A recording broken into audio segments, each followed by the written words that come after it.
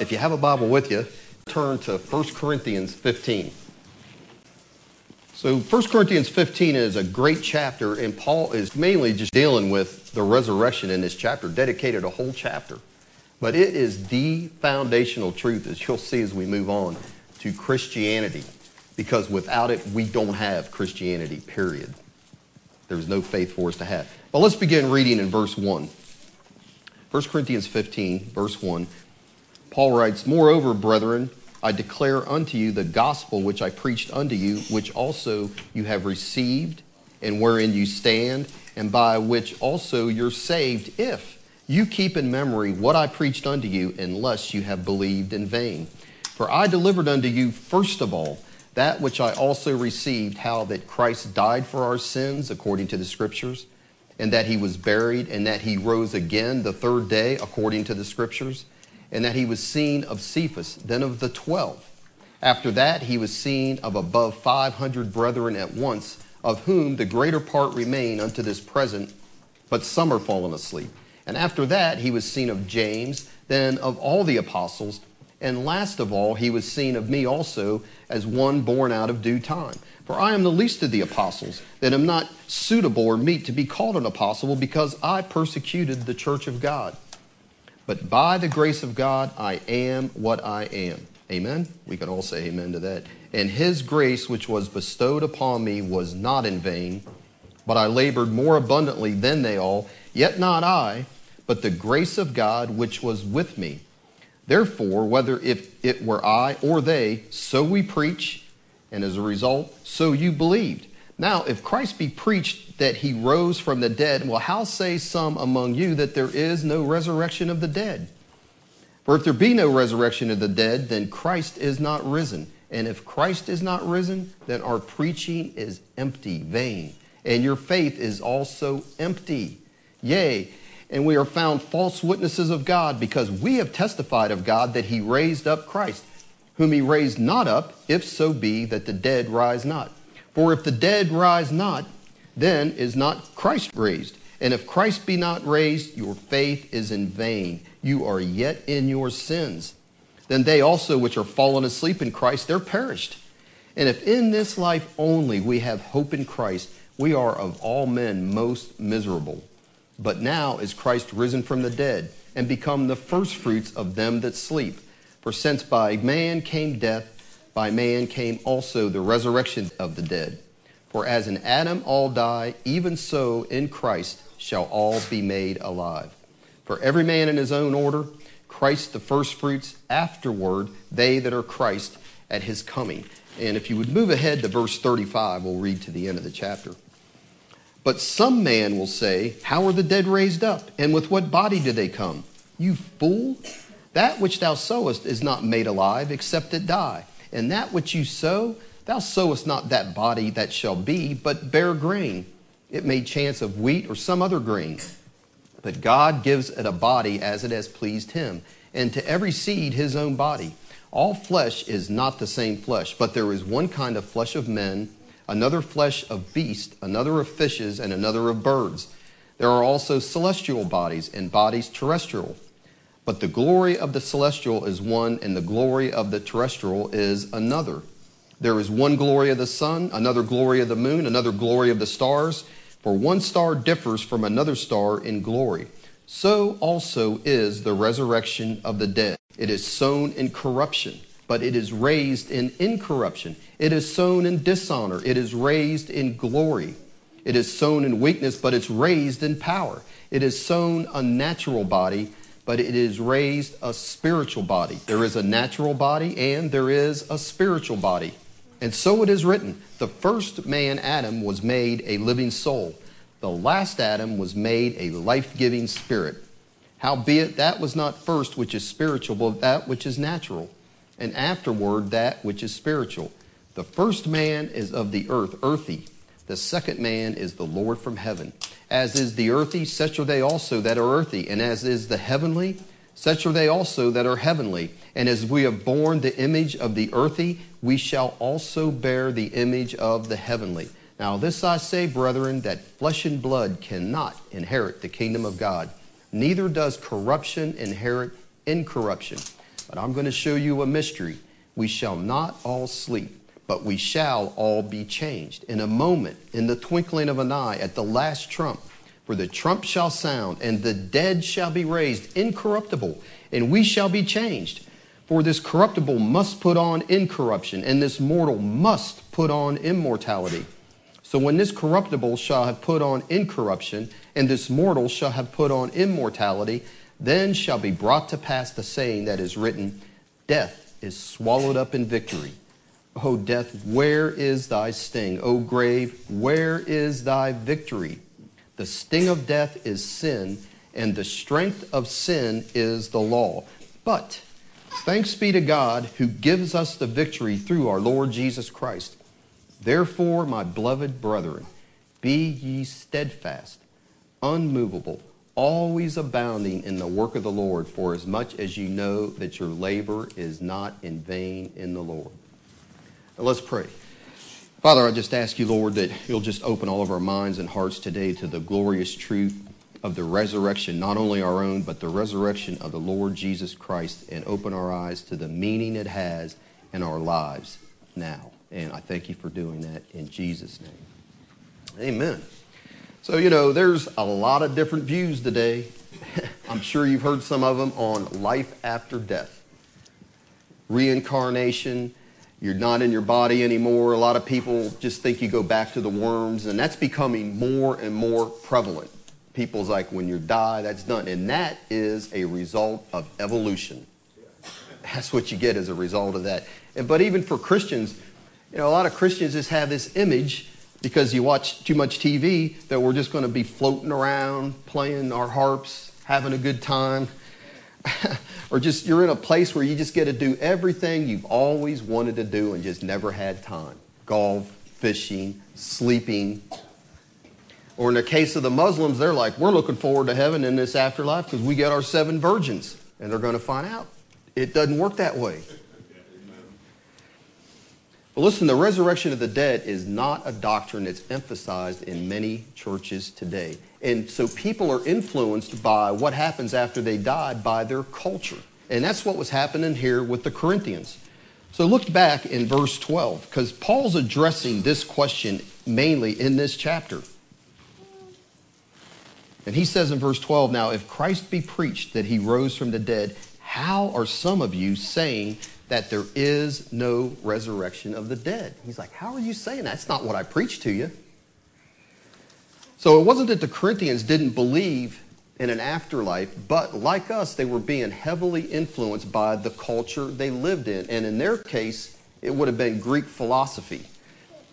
So the afterlife at that time was not hopeful. It was not a hopeful thing for them. And one of their poets, a famous poet at that time, wrote that hopes are for the living, but the dead have no hope.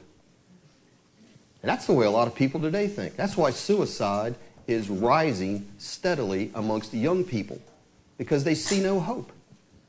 And they have no scriptural foundation in their lives.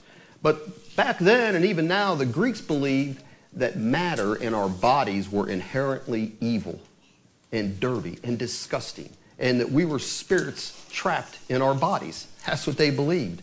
And the Corinthians were buying into this Greek philosophy. That's the struggle they were having. They were saying, well, there is no literal resurrection from the dead, no literal bodily resurrection. They believed they would be immortal, some of them, immortal souls without bodies.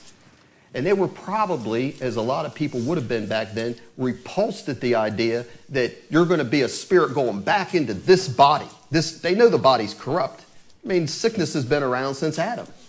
Sickness, decay, weakness, growing old. And the thought that you're going to go back in that body and have to live again in that body would have been repulsive to them. And that's what Paul has to deal with, that issue in this chapter. So look in verse 35. That's what he's dealing with in verses 35 and following through there. But look, he says in verse 35, some raise the question, how are the dead raised up, and with what body do they come? And look at his answer to him at the beginning of verse 36. He says, you fool, or you foolish one, or as we would say, you ignoramus. I mean, that's what he's telling them there. That's what that word is, you ignoramus. He says, look at seeds. He goes on to say, look at seeds. Does the oak tree look anything like the acorn that falls in the ground? They don't look anything alike, do they? So what you plant, he's telling them, as he's talking there, is not what you get. But there is a connection, right? Because acorns, at least in our garden, don't produce asparagus. Actually, we don't have a garden, but they wouldn't. But when the acorn dies, what does it produce? It produces an oak tree, even though they don't look anything alike. But there is that connection. And so what we sow, what I just saw buried the other day, is not what we get back, is it? But there is a connection to that. God transforms our earthly body and changes it. So we're in 1 Corinthians 15. Look what he says here again in verses 42 to 44. He says, so also is the resurrection of the dead. It is sown, that body you bury is corrupt. But the one that comes forth from the grave is nothing like that, is it? What does it say? It is raised in incorruption. The body that is sown is in dishonor, but it is raised. What comes forth is not dishonor, but glory. It's sown in weakness, a weak body, liable to get sick.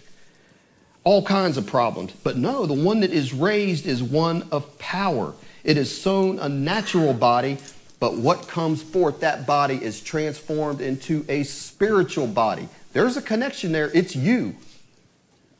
Your body is raised from the dead, but it is transformed and changed. And for those that are alive when the Lord comes, that transformation will take place without the grave, is what he's saying.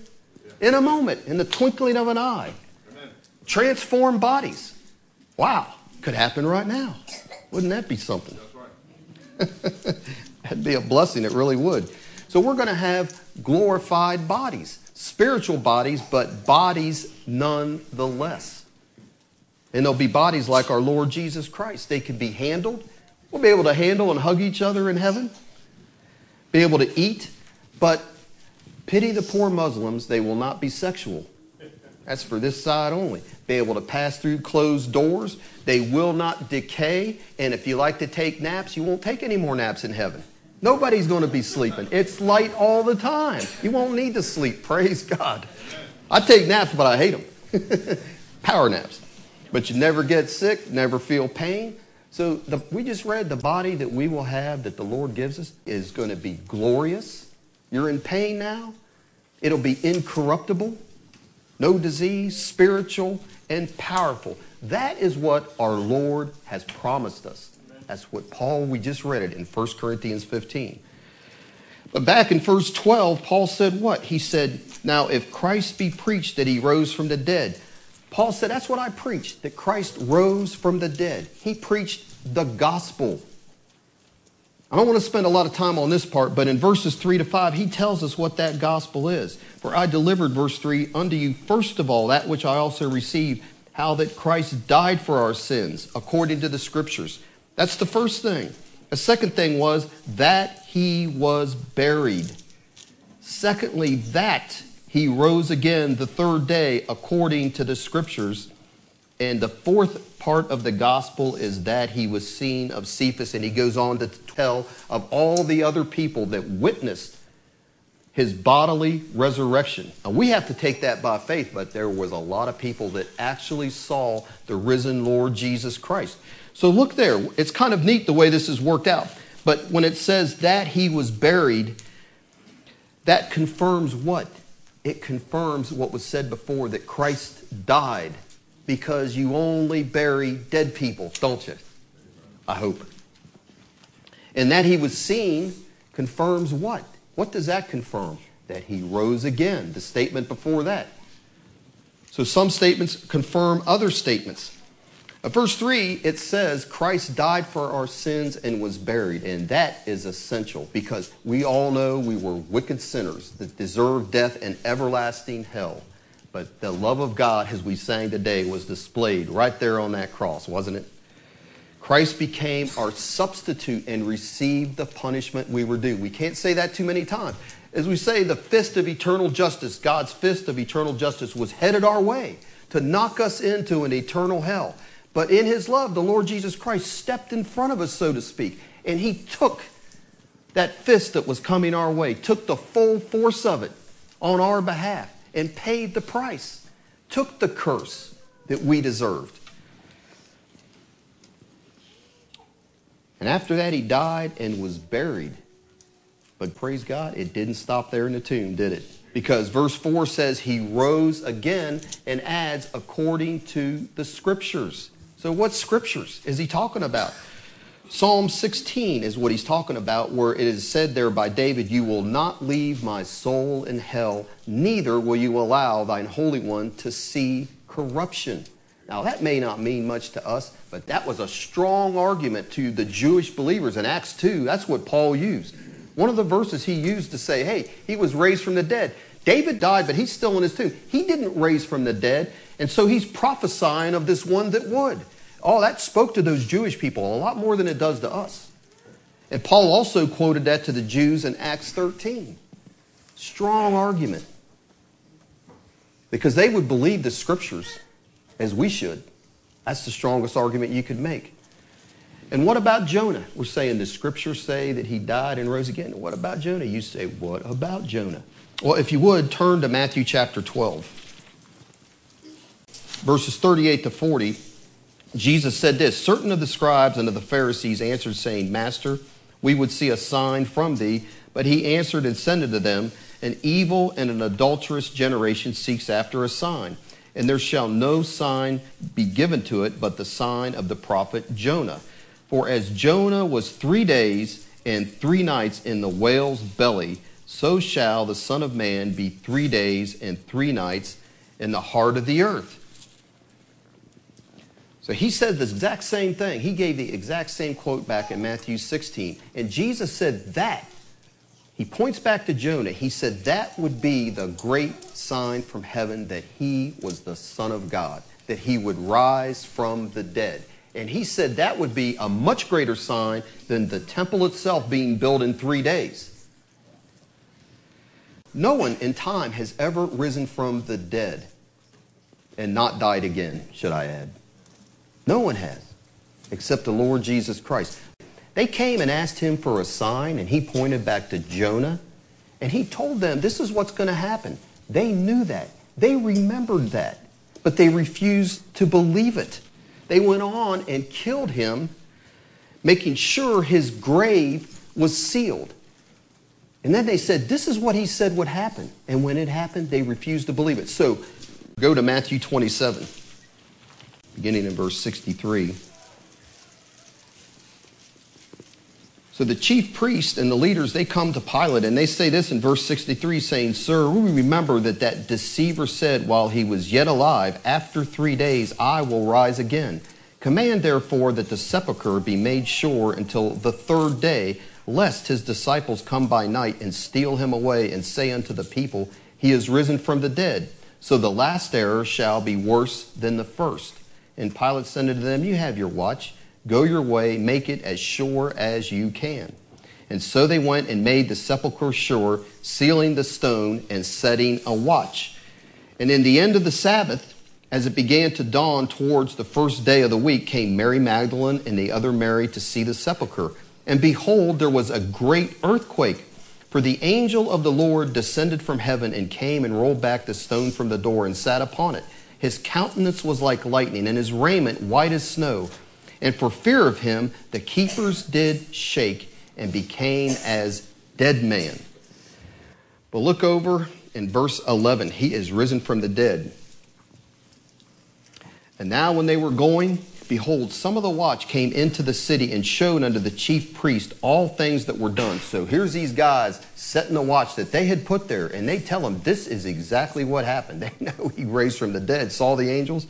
And look at verse 12. And when they were assembled with the elders and had taken counsel, they gave large money unto the soldiers, saying, Say ye, his disciples came by night and stole him away while we slept. And if this come to the governor's ears, we will persuade him and secure you.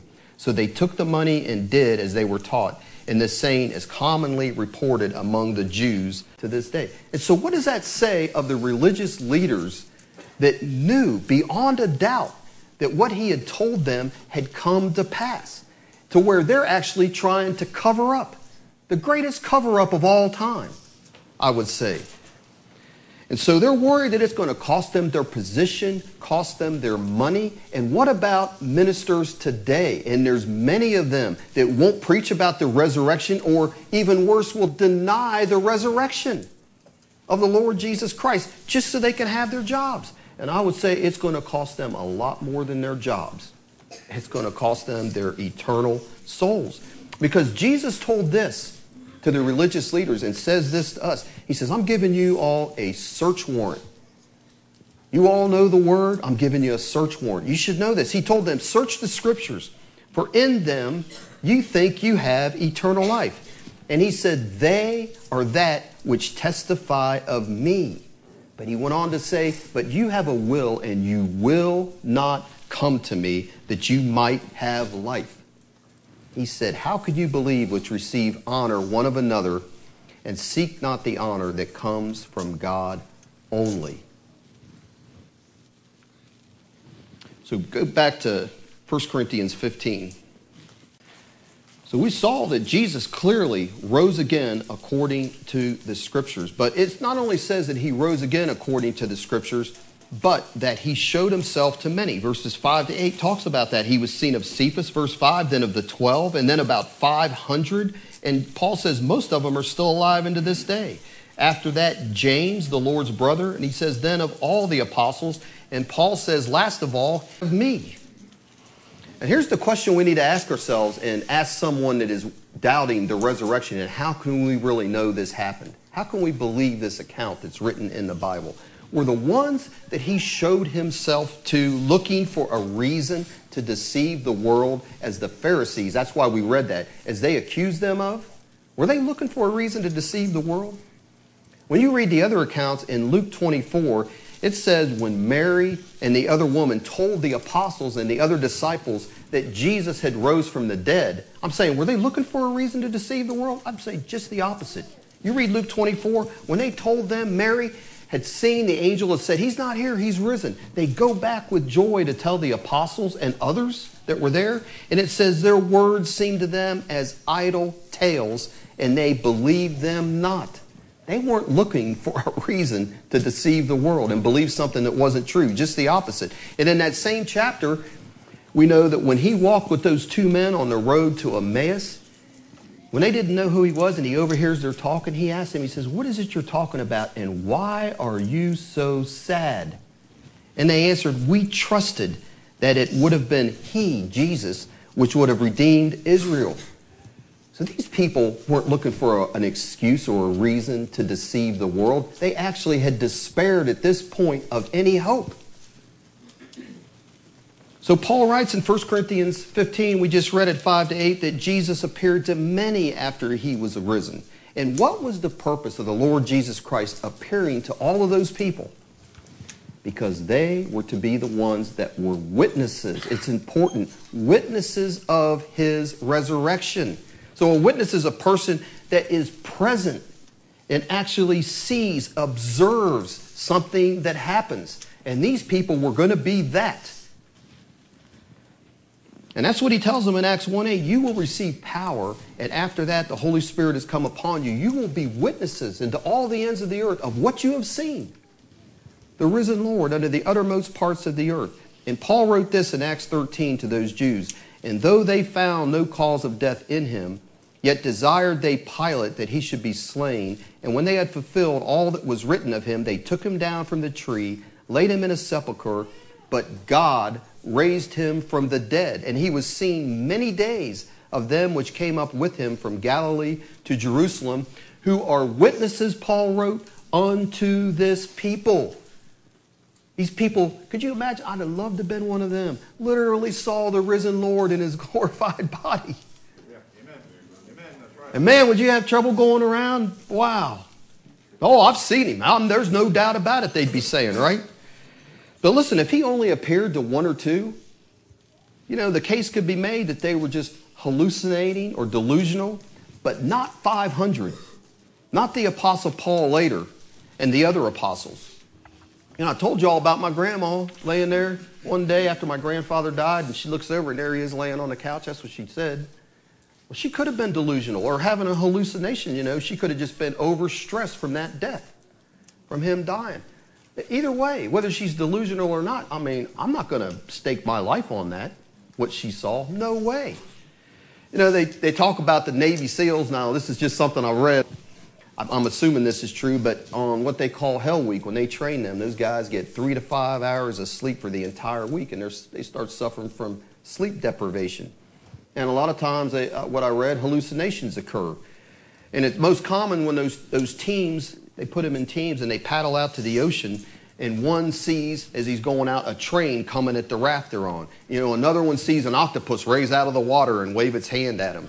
You know, and another one sees a large wall that they're going to crash into, and they point things out to the other SEALs, but no one else sees what they're seeing because they're hallucinating, even though they're all in the same frame of mind, but they're not seeing the same thing, right? But listen, the people listed here in 1 Corinthians 15, they were not having an hallucination, nor were they delusional. So let's take this into a courtroom, questioning these 500 plus people. And you'd ask them a question, a lawyer would, weren't you expecting him to be risen? And so you imagined him to be there, risen? And they would say, oh no. Like we said, I despaired of ever seeing him again. Peter said, I was going back to fishing. I never thought I'd see him again. Well, maybe you just saw a spirit trying to act like Jesus. And one of them might say, well, yeah, that's what I thought at first, but I touched him. Thomas would say, I saw his wounds. I saw him eat some fish and honeycomb. Spirits don't do that. Well, we know you're lying. We know you are. And we're either going to kill you or put you in jail. And they would say, you just don't understand. And this is what we should say. My Lord and my God is alive. And I have a purpose now to my life and a promise of a new body to live in his kingdom with him. And they would be saying, you go ahead, and they did. Do what you want to with me. I'm not going to deny what I know and what I've witnessed. I'll witness to it until you take my life. And they died bloody deaths, the apostles, all but John. You get Fox's Book of Martyrs, they would rip those guys in half. They would torture them. And it's happened down through the years. That's right. People that have seen the Lord either literally back then or they know he's alive like we do. They would take the worst tortures and rejoice because they knew what they had seen. And that's what would happen. So listen, if about 250 people like that took the witness stand, different people with different temperaments, different backgrounds, but they're all saying the same thing. And that's what Paul's saying here. I would believe that. And people did because it's the truth.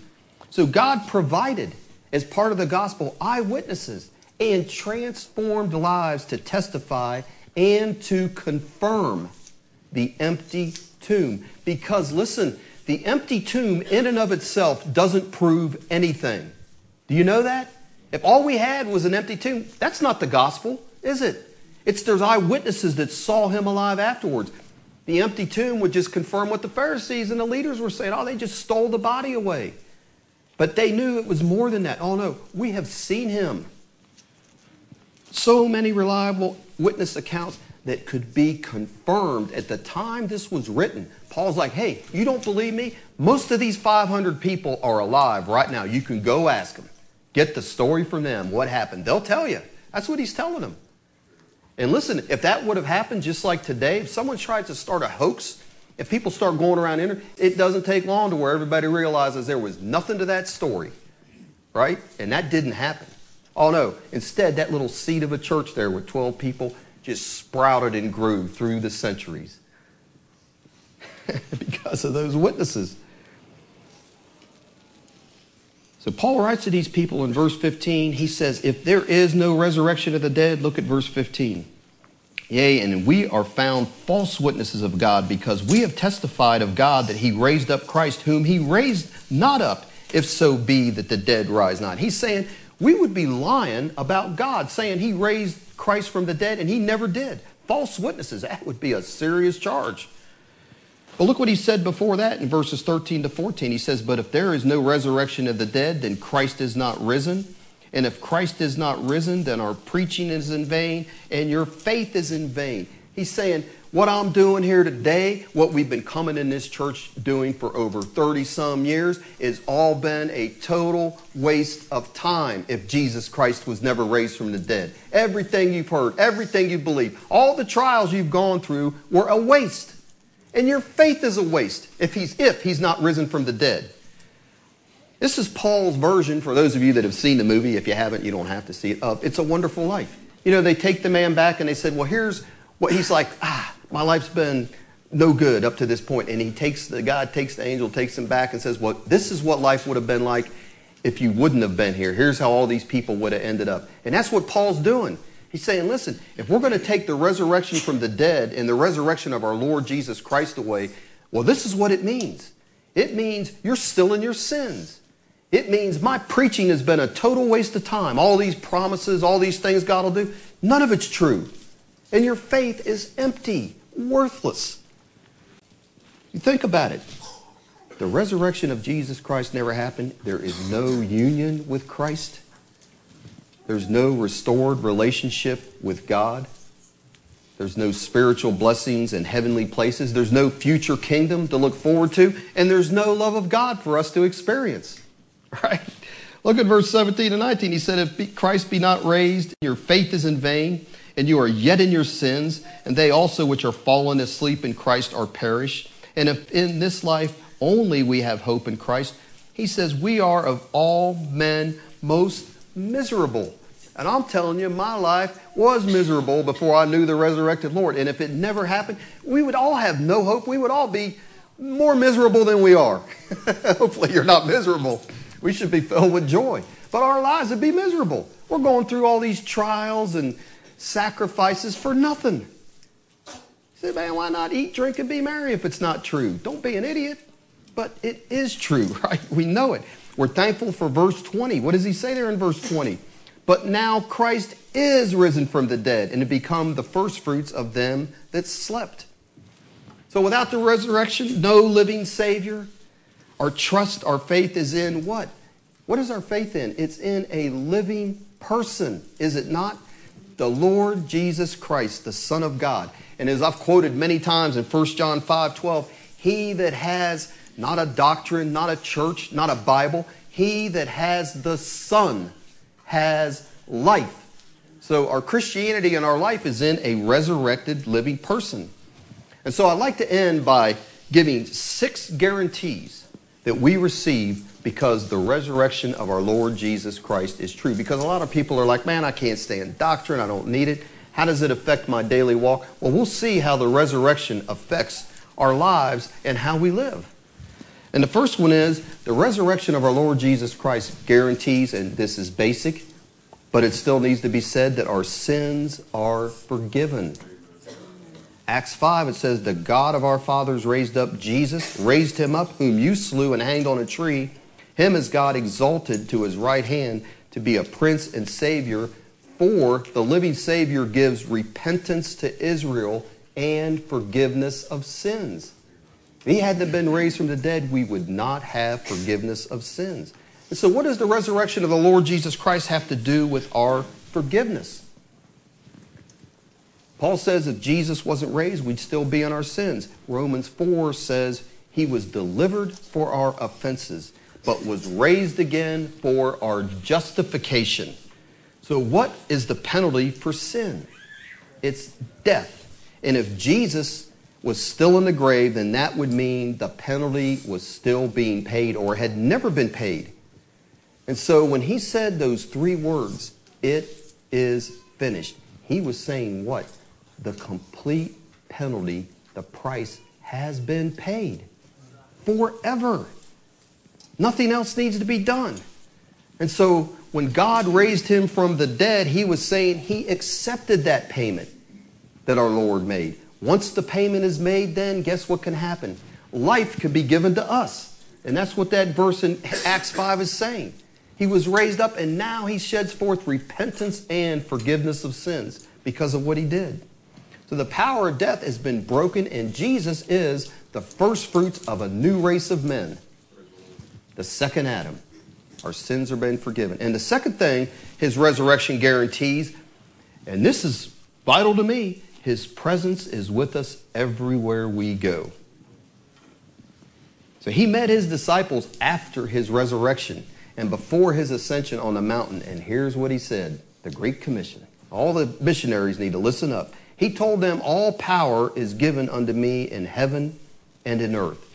Go ye therefore and teach all the nations, baptizing them in the name of the Father, Son, the Holy Ghost, teaching them to observe all things whatsoever I have commanded you. And lo, he says, I am with you always, even unto the end of the world. And so that means he'll be with you when you go to the Dominican, to Guatemala, with us when we go into prison, and with everyone in here, whatever you go in your daily life. And it's all because of the resurrection, that we can have our Lord with us as we walk through this life. The one that has all power now in heaven and in earth is walking with us day by day. And so when we get in situations wherever we're at, we don't know what to do, he's there with us. And we can look to him and we can call on him, can we not? And if he was still in the grave, we would not be able to do that. And that, for me, is a tremendous blessing. It really is. And so are you in here today? You're single and you feel alone a lot of times? Well, Paul's been there. And he said this, he says, when I gave an answer, all men forsook me. But he said, notwithstanding, the Lord stood with me and strengthened me. Well, how is that possible? Because we serve a living Savior, right? And he can stand with us and strengthen us when we're in hard times like Paul was. And Hebrews 4 says this. I love this section. In Hebrews 4, but it begins 14 to 16 by saying, seeing then, you got to see something first, that we have a great high priest that has passed into the heavens. The Lord Jesus Christ, our high priest, is passed into the heavens. He's there now. Jesus, the Son of God. And he says, because that's true, that our Lord is passed into the heavens, the writer of Hebrews goes on to say that when you're in trouble, in a trial, in distress, which all of us are at times, he says, let us therefore, because our great high priest, the one that can be touched with the feeling of our infirmities, is up there, alive, our Savior. He says, therefore, let us come boldly unto the throne of grace. Why? That we may receive mercy and find grace to help in time of need. So we get in trouble, we need to remember, look, I'm not in this by myself. I'm looking at this trial, and it is way over my head. And we need to remember the Lord Jesus Christ is there to come. He's risen, he's alive, and he will come, it says, and give us mercy and grace personally to help us in our time of need. And we tend to forget that, don't we? Hebrews 4:16, we need to remember that. And the third thing, all of these to me are critical for our daily walk. The third thing is his resurrection guarantees his intercession on our behalf. With our sins, in 1 John 2:1, it says, if any man sins, we have an advocate with the Father, Jesus Christ the righteous. In other words, we sin. We've got an accuser up there at the throne. The devil is going to accuse us and condemn us. But when we repent, we have an advocate. Because we can't plead that we're sinless, we haven't done wrong. We're guilty. We have nothing to plead with ourselves. But our lawyer, you know what he pleads? His own righteousness. But he's alive to do that on our behalf. And so we don't have to feel condemned or wonder if. He's living and before the Father pleading his righteousness, our advocate, on our behalf. He's not pleading our unworthy lives. All we need is to repent and trust him to do that, to be our advocate. Hebrews 7 says this, and they were truly many priests because they were not allowed to continue by reason of death. The Old Testament priest died, that couldn't be any more help. He said, but this man, Jesus, because he continues forever, has an unchangeable priesthood, wherefore he is able also to save them to the uttermost that come unto God by him, seeing he ever lives to make intercession for them. Oh my, you might say, I don't know anybody that'll pray for me. I do. And I've thought that many times. I've even said it, look, I appreciate your prayers, but I know the Lord Jesus Christ is always praying for me. And I need those prayers. I do. And so what do you think allowed Peter to have that boldness that he had after he had denied the Lord? What did the Lord tell him? Jesus says, I will pray for you that your faith fail not. And he didn't stop. After the resurrection, he's praying for Peter, for all the apostles, and down through the ages, he's praying now for you if you're his child. Now, at all times. And believe me, that's intercession that we need. And fourthly, his resurrection guarantees, we've already talked about this, our glorified body. And I'll tell you, you can tend to not think much of that because it just seems like it's down the road. But when you're involved in someone going to be with the Lord, and all those promises just become alive, and that glorified body, and if you're hurting in here now, that has got to be something to look forward to. It is. And even if you're not. But that's a promise. Philippians, Paul wrote this, our lifestyle, our conversation is in heaven. From hence also we look for the Savior, the Lord Jesus Christ, who will change our vile body. Now, I don't care how good looking you are, what kind of shape you're in, how many nuts you eat. He's saying your body is vile. That's all of us, right? He'll change our vile body to be fashioned like unto his glorious body, according to the working whereby he is able even to subdue all things to himself. Hallelujah. Amen. That's right. A glorious, glorified, eternal, spiritual body that doesn't need to sleep, doesn't hurt, no pain. Oh, man, it really is something to look forward to. I mean, can't say that enough. The fifth thing his resurrection guarantees is his healing hand. And boy, do we need that, don't we? We do. But turn to Acts 4, if you would, please.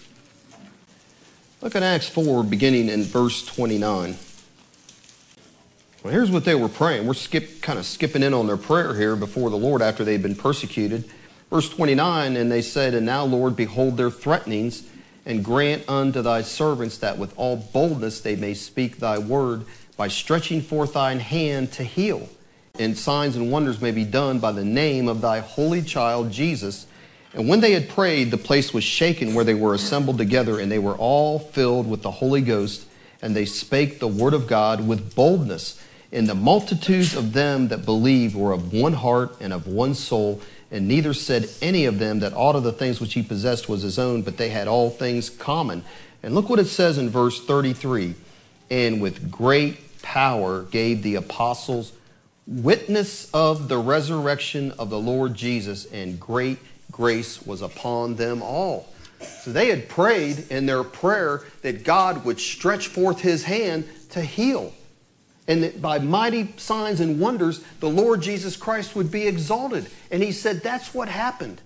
Because when that power, and it will be in this church, when that power is manifested, you know what it exalts? Not us, but it exalts the fact that our Lord is alive. That's what he's saying there in verse 33. And with great power gave the apostles. It's a witness. When healings take place and God's power is manifested in a church, in whatever way. And as we go forth and minister life and people are saved, it's a witness to the resurrection of our Lord Jesus Christ. It's proof to the world that our Savior is alive and our God is not dead, because Muhammad's in the grave and buried, and so is Buddha. Their bones are in dust. Those people have no true hope. And so we need to be a witness of the resurrection of the Lord Jesus Christ by praying and believing that his power will be manifested in our midst. Amen. And it'll bring glory to him, and it'll be glory to us too, and help us out. But mainly it'll bring glory to him, our exalted Savior. And the last thing, and not the least, his resurrection guarantees us is his everlasting love. No small thing. And I've read this verse many times over the last few days, but if you would turn to Romans 8. Romans 8, beginning in verse 31, Paul writes, what shall we say then to these things? If God be for us, who can be against us? He that spared not his own son, but delivered him up for us all. What a tremendous statement. He said, how shall he not with him also freely give us all things? He says, who shall lay anything to the charge of God's elect? Who's going to charge us with anything? Because it is our God that justifies us. Who is he that condemns? It is Christ that died. Yea, he is the one that is what? Risen again. Who is, look at this, who is even at the right hand of God, who makes intercession for us.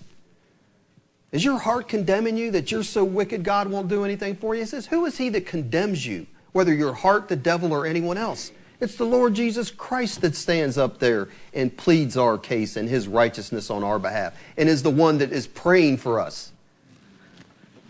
Amen. Verse 35, who shall separate us from the love of Christ, our risen Lord? Shall tribulation or distress or persecution or famine or nakedness or peril or sword? As it is written, for thy sake we are killed all the day long. We are accounted as sheep for the slaughter. Nay, in all these things we are more than conquerors through him that loved us.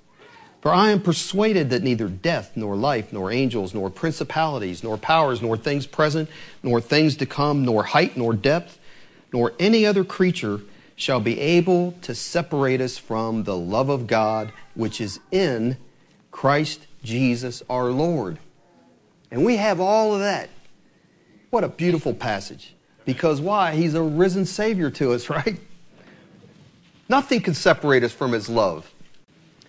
But listen, the truth of the resurrection, it is the great, if not the greatest truth of Christianity. Because on it, Christianity is, I think we've seen, literally stands or falls. Our Christian faith stands or falls. Because if it's true, all the promises, the power, the hope, and the truth of the Bible are sure and steadfast. The resurrection happened. But if it's false, then none of what we do means anything at all. And we're the biggest fools that ever walked the earth, because it would mean we have no forgiveness. There's no one there to help us.